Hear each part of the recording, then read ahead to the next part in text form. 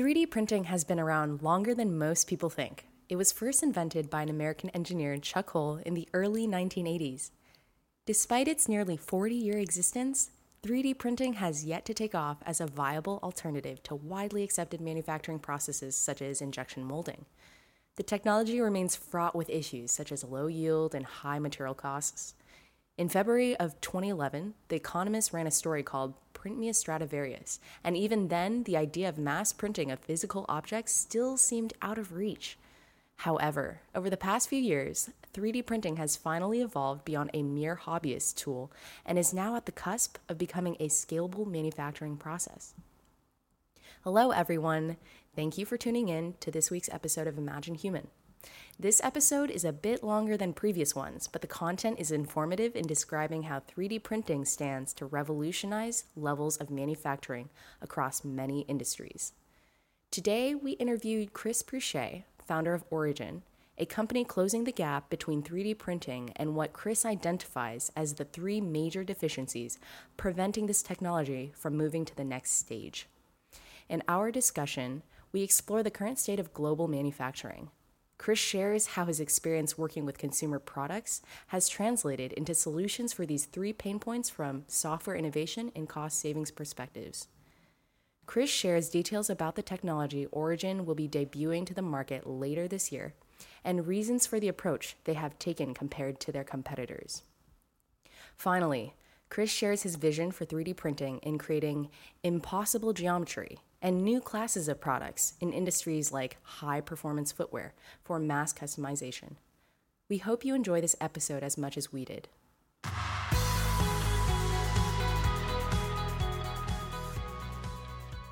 Hey, Chris. Thank you so much for coming today. Why don't we get started? We want to learn a little bit more about you. Where did you grow up, and how do you think that actually influenced your path today? So I grew up in the suburbs of Detroit, so southeastern Michigan, kind of born and raised there. I went to school and lived in Ann Arbor. My family essentially worked in the auto industry for many generations. So on both sides. On my dad's side, it goes all the way back to the Ford Highland Park assembly plant, where my great-grandfather, maybe great-great-grandfather, worked on assembling, at the time, I think they're Model Ts. Going down the pipeline there, his son, and then all the way down to my dad, worked for General Motors. And on my mom's side, my grandparents immigrated from Great Britain in the late 1950s, after the war, when they're still rebuilding the place. And my grandfather also worked at General Motors and retired in the 1980s, where he was, I believe, vice president of East Coast production. And so my family's been heavily invested in the auto industry, and I'm the first generation not to be. And growing up, the auto industry was declining pretty heavily, both from the number of units, the number of vehicles that the big three were shipping every year actually was increasing for most years. But Michigan, places like Flint and Detroit, got decimated because they had actually moved production to other states. And so I think a lot of people believe that the foreign automakers really hurt the auto industry, but it was just all, production was increasing. It was the fact that a lot of it had moved to Canada, a lot of it had moved to the South. And also you needed less people to work in the factories. Every year you need less and less people because of automation. And so you ended up getting areas of Michigan that become, after 1960 or late 1960s, became very, poor. It's the best way to say it. And so me growing up, the new way of making things, being around a lot of mechanical aspects of the auto industry, and I worked in for a motorsports company in college as well, doing mostly web development, but was sort of making software. And, so I think, getting a little ahead of myself, but going to what I'm doing now, It's more the intersection of software and hardware making things. And I think that auto industry heritage has really shaped who I am now. That makes a lot of sense. And people often don't realize that the United States is still the second largest manufacturer in the world, despite the fact that, far fewer people probably work in manufacturing now than ever did in the United States. What do you think of the future of manufacturing in the US? I think it's relatively bright in the US. I think there's people don't realize this, but manufacturing in the US is pretty close to a $3 trillion industry. So it's about on par with China. And so when we kind of look at the manufacturing macro worldwide, it's pretty safe to say that, about 1/3 is China, 1/3 is the United States, and 1/3 is Europe. And there's sort of like everything else, including the rest of Asia. So we still have a very large manufacturing industry. People don't realize that. And, automation is taking hold. So I think the future for blue-collar assembly jobs, that's certainly numbered. And that's going to get worse and worse. But the actual industry itself, I think, it's probably at a low point where I think that because the cost of labor in China, Asia has increased, I believe, I don't have the exact numbers here, but I know in some parts of China, salaries have moved up 8 to 10 times for laborers, especially in like the Shenzhen area. That's happening while our wage is mostly stagnant for manufacturing products, and because a lot of production in Asia is moving over to automation, you kind of level the playing ground to some aspect. And I think the thing that's really telling there is when we started here at Origin, we initially did a lot of production in China and actually quickly realized the cost of doing production in the United States isn't substantially higher. Actually, when you really bake in the additional support and people on the ground you need in Asia, you have a lighter operation here in the US, we're generally able to save money by doing more and more production here. And I think a lot of new startups are starting to look at doing production in the United States. And even if you go through a larger contract manufacturer, say like Flex, they have a factory here in the Bay Area. For example, the Glowforge is produced there at a very low cost. So I think you're going to see more and more of that. And I think that shows, hopefully we're at the bottom of our manufacturing industry in terms of growth and decay, and we're upwards and onwards from here. With that said, I don't think manufacturing is going to slow down in the East either. So you talked a lot about Formlabs and other companies and competitors in the space and kind of the evolution of additive manufacturing. What are you guys doing that's different or that's going to really help resolve some of the problems and issues that a lot of these stakeholders have in terms of manufacturing the parts in very short sprints? What's the value add? And to add on to that question, I guess you mentioned that was in 2015. So what are the insights that you've gotten since then, and how is it different from when you started? Yeah. So for the first part of that question, when we kind of look at the competitive landscape, they are predominantly focused on prototyping. So for example, when you look at a company like, say, Formlabs, it's a great example, where they had moved up market into the prosumer space and now are sort of dabbling with enterprise. I think you'll see this also reflected in their sales.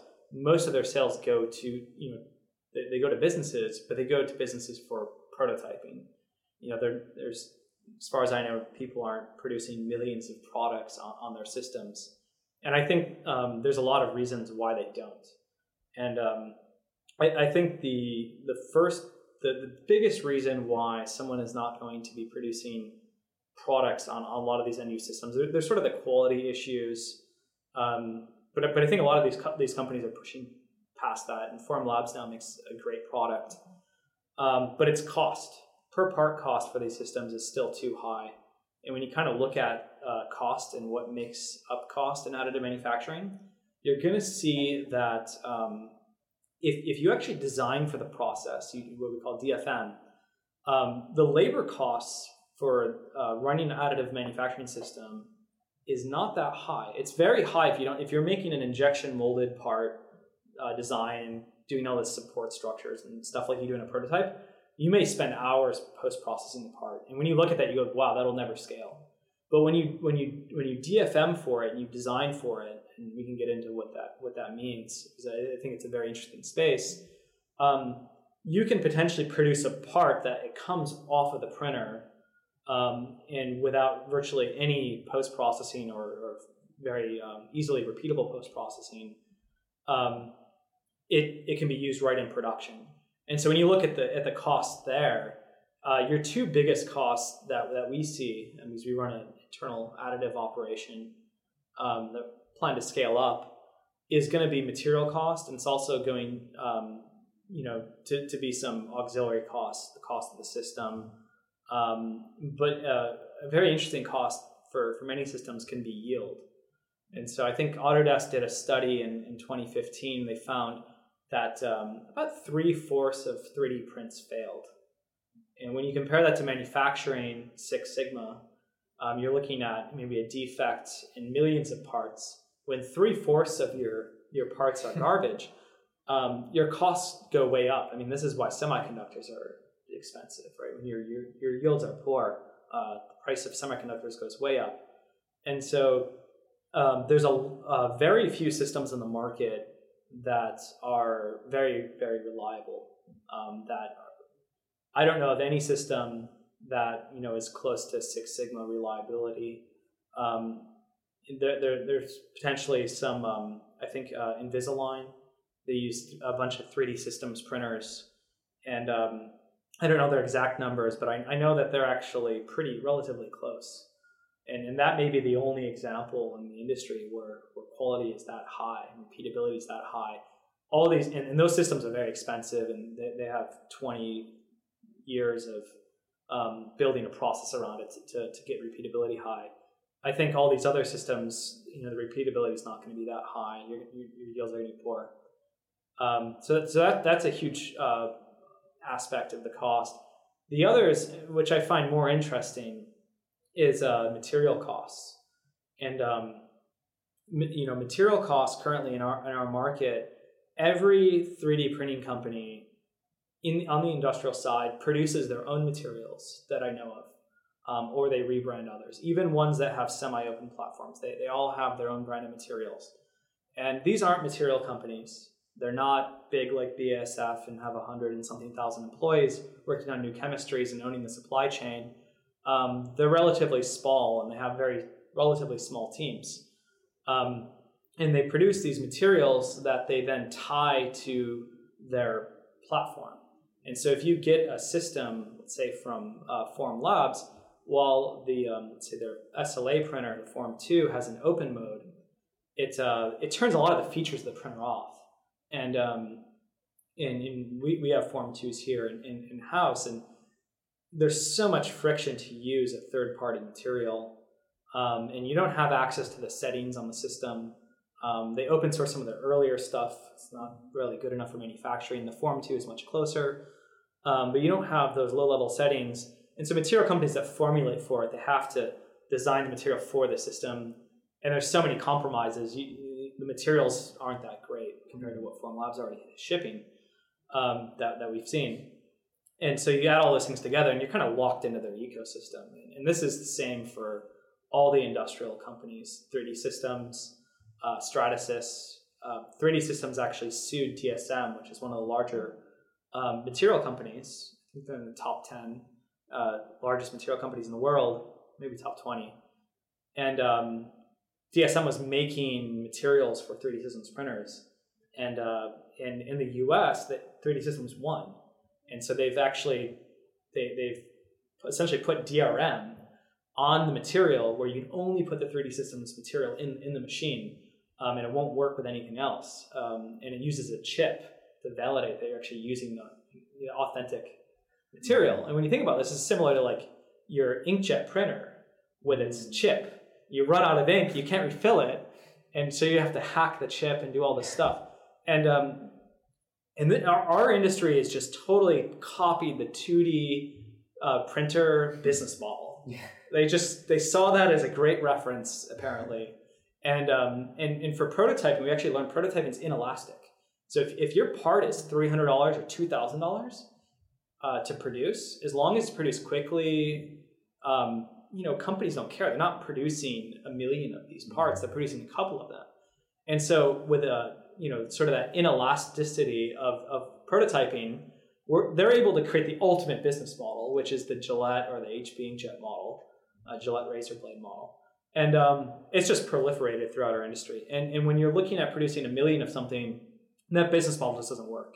So you can't produce, no matter how good the yields are, what the quality is, if your materials cost $400 to $1,200 per kilogram, which is what you're going to see from a lot of companies in our space, that'll never compete with a $2 or $3 material that you use in injection molding as a commodity, like ABS pellets that you can buy in the open market. And so we, looking just at that business model, we think that the fact that you have these closed systems, and then you also have poor yield and poor quality, though a lot of these companies are doing much better in quality. Those are sort of like the 3 pillars that I see that stop adoption of mass additive manufacturing, producing millions of a midsole in a shoe, or moving over entire industries like MRO replacement parts over to additive manufacturing. And so those are the 3 pillars that Origin is working on to solve. And there's no magic bullet there. Some of this we'll be announcing more stuff in 2018 as a company. But one thing that we do have is a fully open platform. And that open platform aligns us with our customers, where we're not selling them overpriced ink for their system. They're able to use materials from a variety of providers. And going into 2018, it's not just open, no strategy, throw whatever material you want at the system, because that's not going to be reliable. In fact, one of the arguments that you'll hear these companies make is that for reliability to continually improve, they have to have full control over the materials. And so we're working on sort of a product solution, not just a principled solution, that elevates our open platform to allow other companies to produce materials that are actually, quite frankly, much better than if we produce them in-house, because they take the advantages they have as companies, and they're able to apply it to our platform. And in some cases, material companies are iterating materials 4 or 5 times per day. And you look at, for example, the HP Multijet Fusion printer. It takes over 6 months to validate a material on their system, and they have a semi-open platform. They don't open the actual inkjet component; they open the powder component, and it takes a very long time to iterate. And fast iteration allows material companies to get to a much lower cost, much higher performing material than you would otherwise have. So what is the business model for Origin? Are you guys selling printers, or are you guys selling software? Where do you see this going? So we're primarily a software company. Over half of our headcount is software focused, testing focused. Our hardware team is very small. We are producing what we call a reference system. So it's we're actually producing a couple of them, but it's essentially a sort of modular printing platform that is entirely software driven. And we've moved as much complexity out of the hardware as we could and moved it into software. And the best way to do that is just not have too many hardware engineers. There's literally a limit to what they can engineer, and have more software engineers. They think about how they can solve a lot of these problems in software. And that's sort of the basis and the principle of how we develop our system. And the reason we're developing hardware in sort of in conjunction with software is because when you kind of think about it, it's pretty intuitive. In our space, I think there's sort of two primary things you can produce in our space, because it's an early market. You can produce, you can be a manufacturer, and you can produce end-use parts for whatever customer. We call those service bureaus, larger ones, start calling them additive manufacturers. And there's a ton of examples of companies that are doing this, like Fast Radius or Sculptio, even Shapeways, which is tied a digital marketplace to their service bureau aspect. That's a great way to generate revenue. Most of those companies buy existing systems. Sometimes there's less differentiation. I think you'll see companies like Fast Radius, they're starting to differentiate themselves by building logistics layers and other software layers on top of existing hardware layers. That's very interesting. On the other side, you can sort of produce that turnkey system. It's the combination of the hardware, the software, the service. Great examples are the 3D Systems and Stratasys, the two bigger players in our market. You have Carbon, who's a newcomer, that has over $1 billion valuation, last I checked. Formlabs, another great example in the prosumer space, moving up market. Markforged, they make systems for composite materials using sort of a MakerBot-like technology. So you kind of look at that they make up the bulk of our market. And then you kind of look at sort of the in-betweens. The only software company I know that actually has done well, and they're actually not a pure software company, they're a service bureau as well, is Materialize in Europe. They make most of the print process software that all these service bureaus use for manufacturing. And there's NetFab, which Autodesk owns, and that's it. There's those two pieces of software, and that's what everyone uses. We see tons of startups come into the market every year with software solutions, and none of them have stuck. They've all failed. I don't know of anybody that is doing as well as Materialize that has started in the last 5 years that hasn't ultimately branched out. Most of these companies, for example, there's 3D Printer OS, which is trying to create a consolidated platform, and they've started branching out. I'm not sure how well they're actually doing. They're definitely in a small minority of companies that are still around. So when we kind of look at that, we realized that to get to market, you need a complete solution. And our lead investor, Mike Maples, has a philosophy around early markets in general, sort of needing these complete solutions. We don't want to be dependent on other companies. We used to work with Autodesk, and we're a little bit dependent on their hardware iteration cycle, and they're not a hardware company. And so as a startup, we want to kind of control our own destiny. And that brought us into the hardware business. And now we're working on building a fully integrated turnkey system for manufacturers and brands. So I would love to ask you, what were your biggest challenges in terms of getting into hardware? Also, what were your highest points and lowest points so far? I think the biggest challenge getting into hardware is my co-founder is from Google X. He's a software engineer. I was a software engineer at Apple. We didn't have, we had some maker style hands-on hardware experience, but nothing. I would never imagine creating a hardware startup like 3 years ago. Let's just put it that way. And so there was a very large learning curve to really getting started with hardware. And I think we had worked with a variety of off-the-shelf hardware. We started hiring mechanical engineers in 2016, early 2016.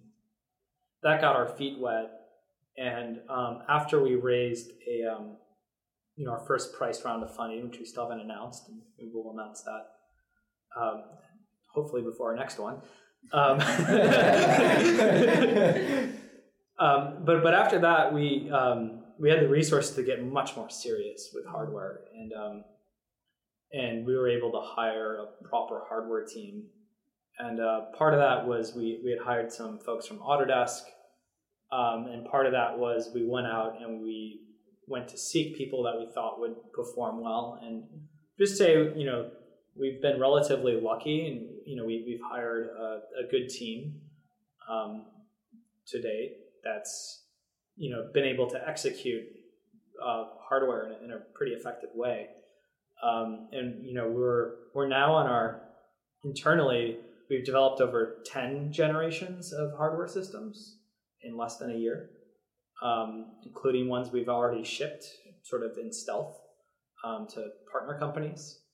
And we're on track to have a early 2018 public launch of the company and all of our product. So I think some aspects is we got lucky, but we also had this sort of like nice lead in where we worked with hardware and a bunch of adjacent hardware engineers until we had to make more serious hires. And then on the other side was sort of the big ups and downs, right? Yeah. So big ups and downs. That startup's like a sine wave, right? It's like a roller coaster.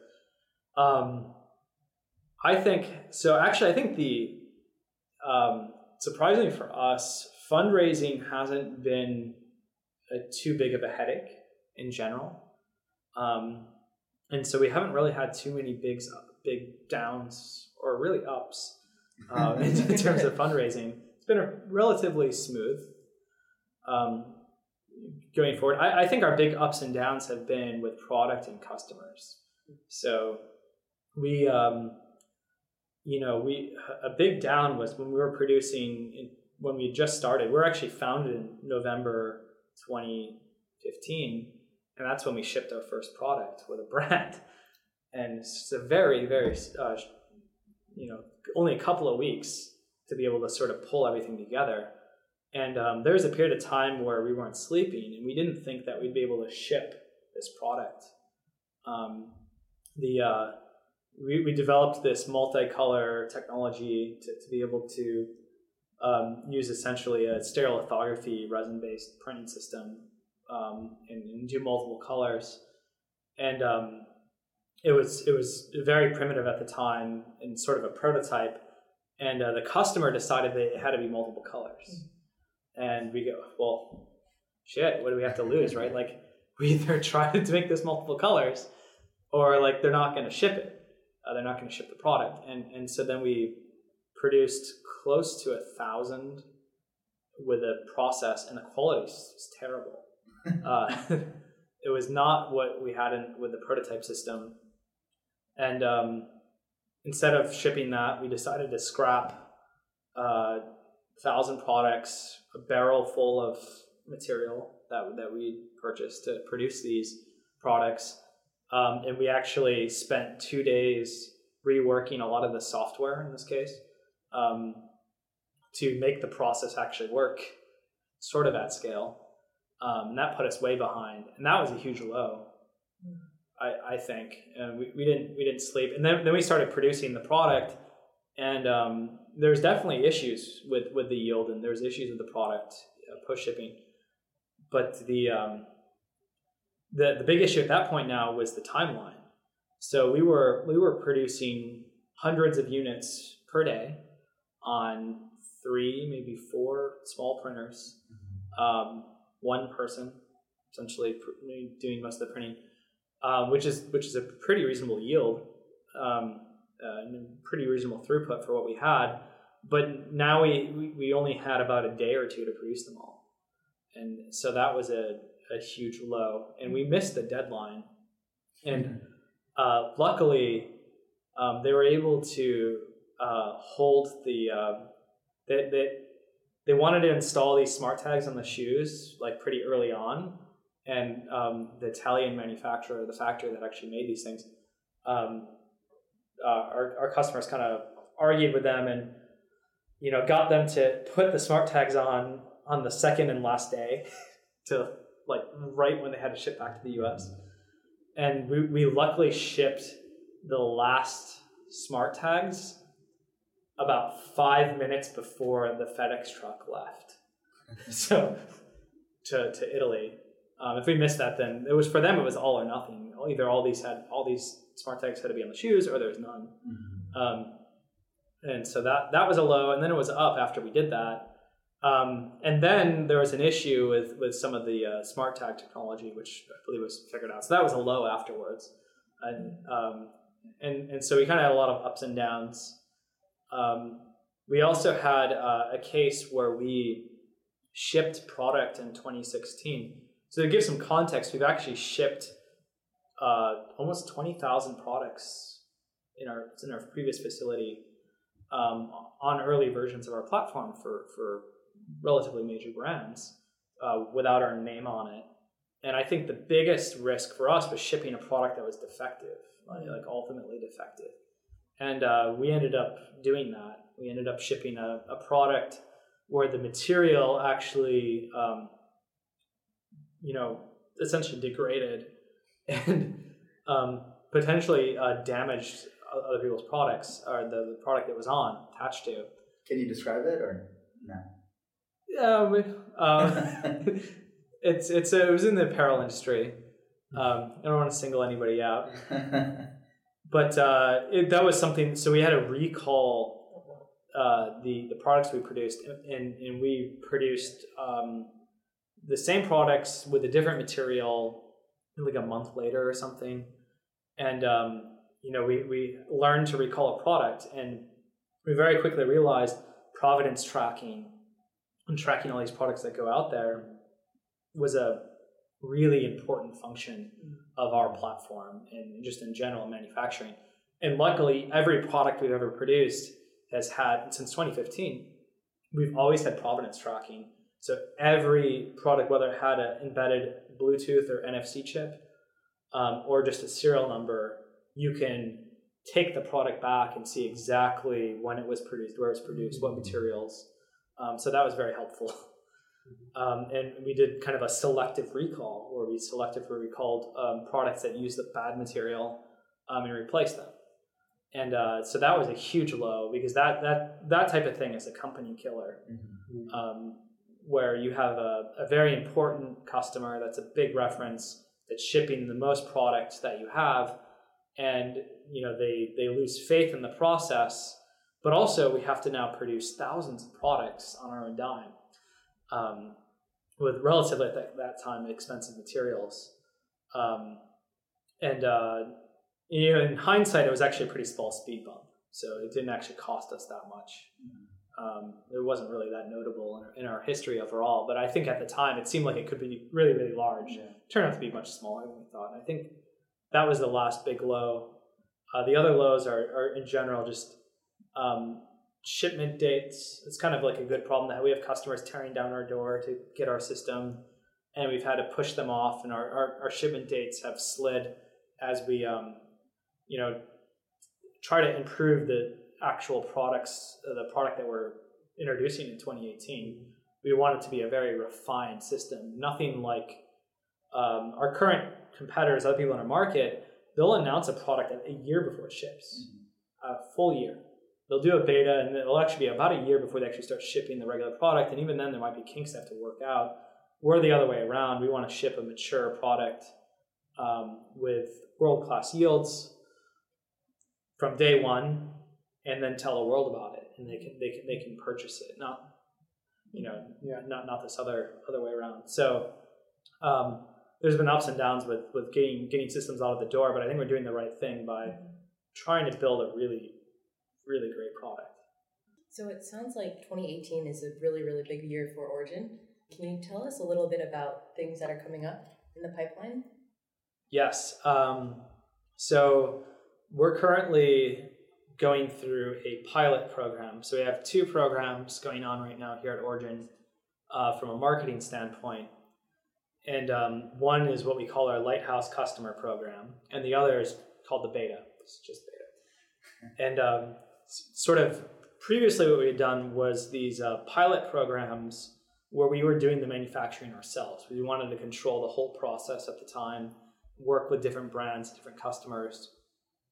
The new pilot program, the new beta, is very different. So the beta is essentially externalizing the entire turnkey system to either brands or manufacturers that are actually going to be doing manufacturing in-house or through a contract manufacturer with our system. And that's a huge leap. It's not the first time we've externalized to partners, and that's ongoing. So we've been taking beta customer commitments for that. We haven't gone public with that or built press. We've been very selective with which markets we go after and which customers we work with. That's going really well. We'll be shipping the first systems this year, so in November, to those beta customers. And on the other side, the thing that I'm really excited about is our Lighthouse customer program.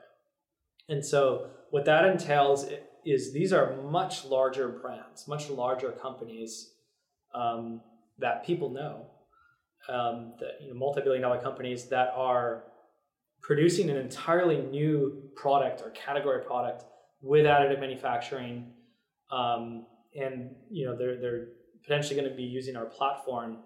And what we're doing is we're working with them directly to make sure the product that they develop is optimized not just for additive manufacturing, that's one component, but our system. They really take advantage of our system. We really hone in on what the costs are, what the materials have to be.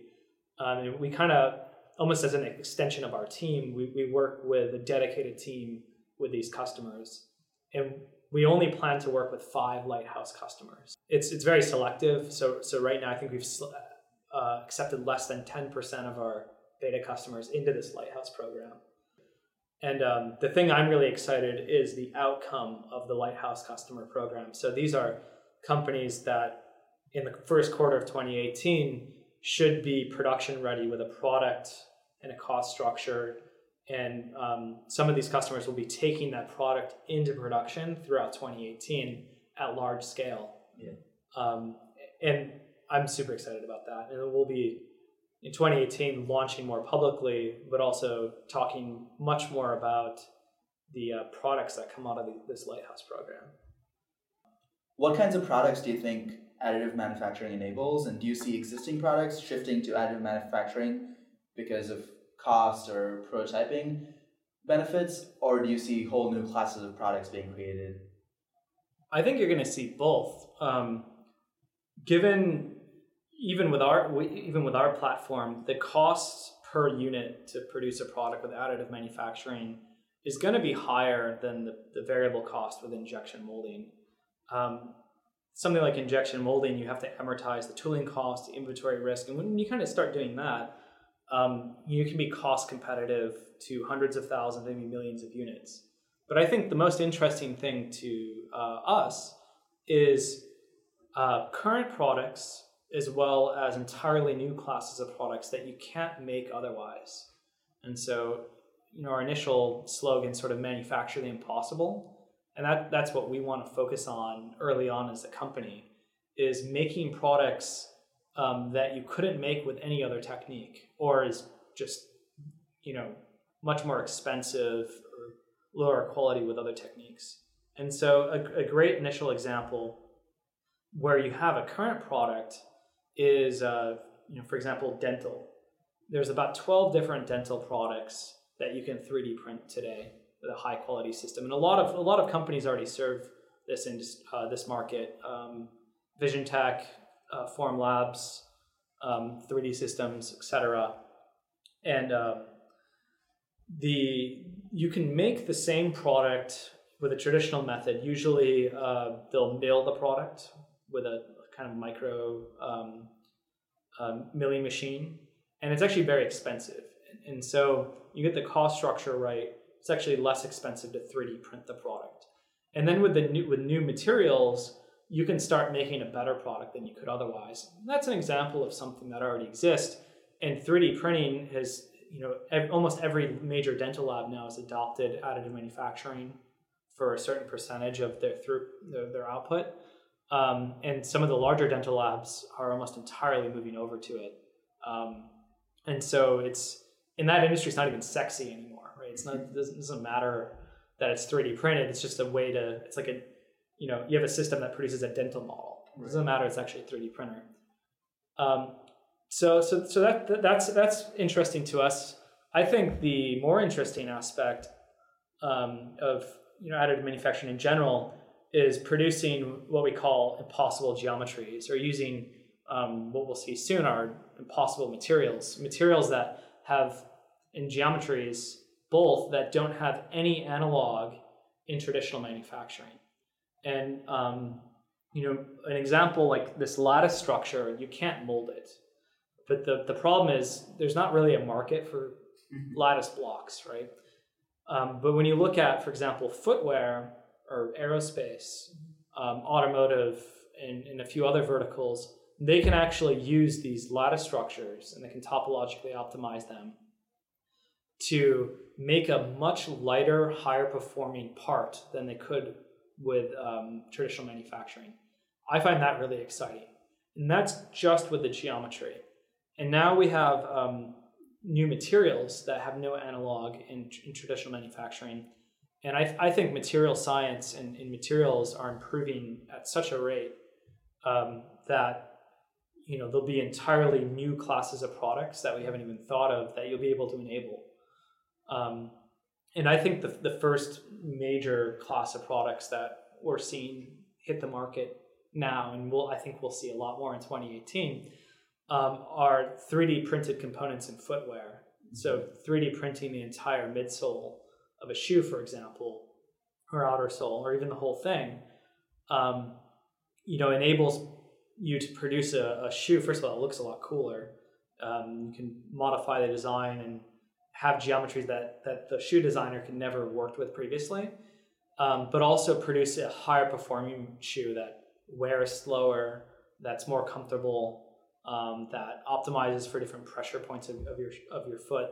And then more excitingly, going even further than that, and I'm not sure there's really any shoe on the market yet that does this, but doing what we call mass customization.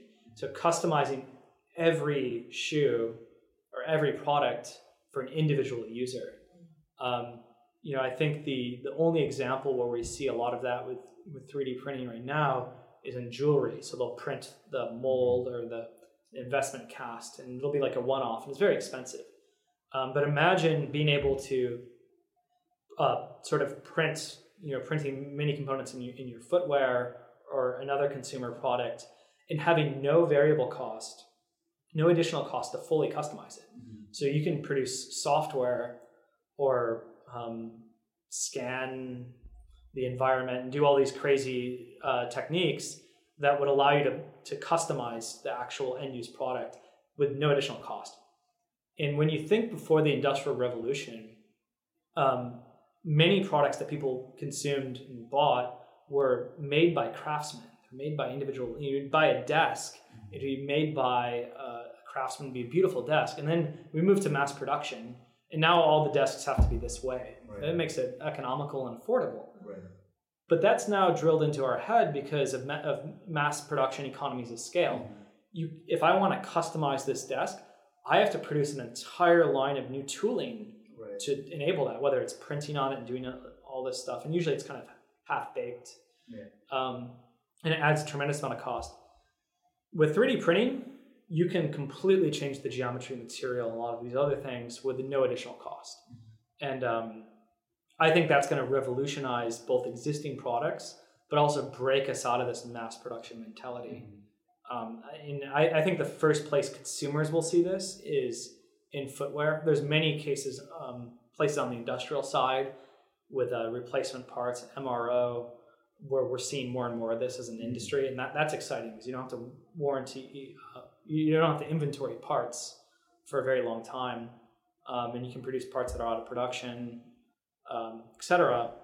But now you're going to start seeing it on the consumer side, and I think it's going to grow as the cost of additive manufacturing decreases. Right. You'll see more and more 3D printed products, and the whole trend of whether it's 3D printed or not, I think will go away. Mm-hmm. You won't, rather than selling headphones or footwear that's 3D printed as a feature, it'll just be a manufacturing process. You don't really think about it as a consumer, but you'll know that you'll be able to customize intimately the properties of the product.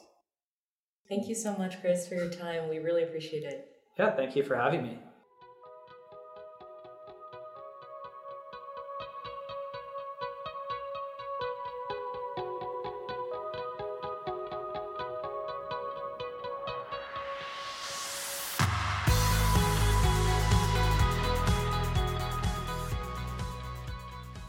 Thank you for listening to this episode of Imagine Human. Please don't forget to check out our website at imaginehuman.com for additional resources and links relevant to this episode. As always, we really appreciate your support, so don't forget to share with friends and family and subscribe on iTunes and SoundCloud.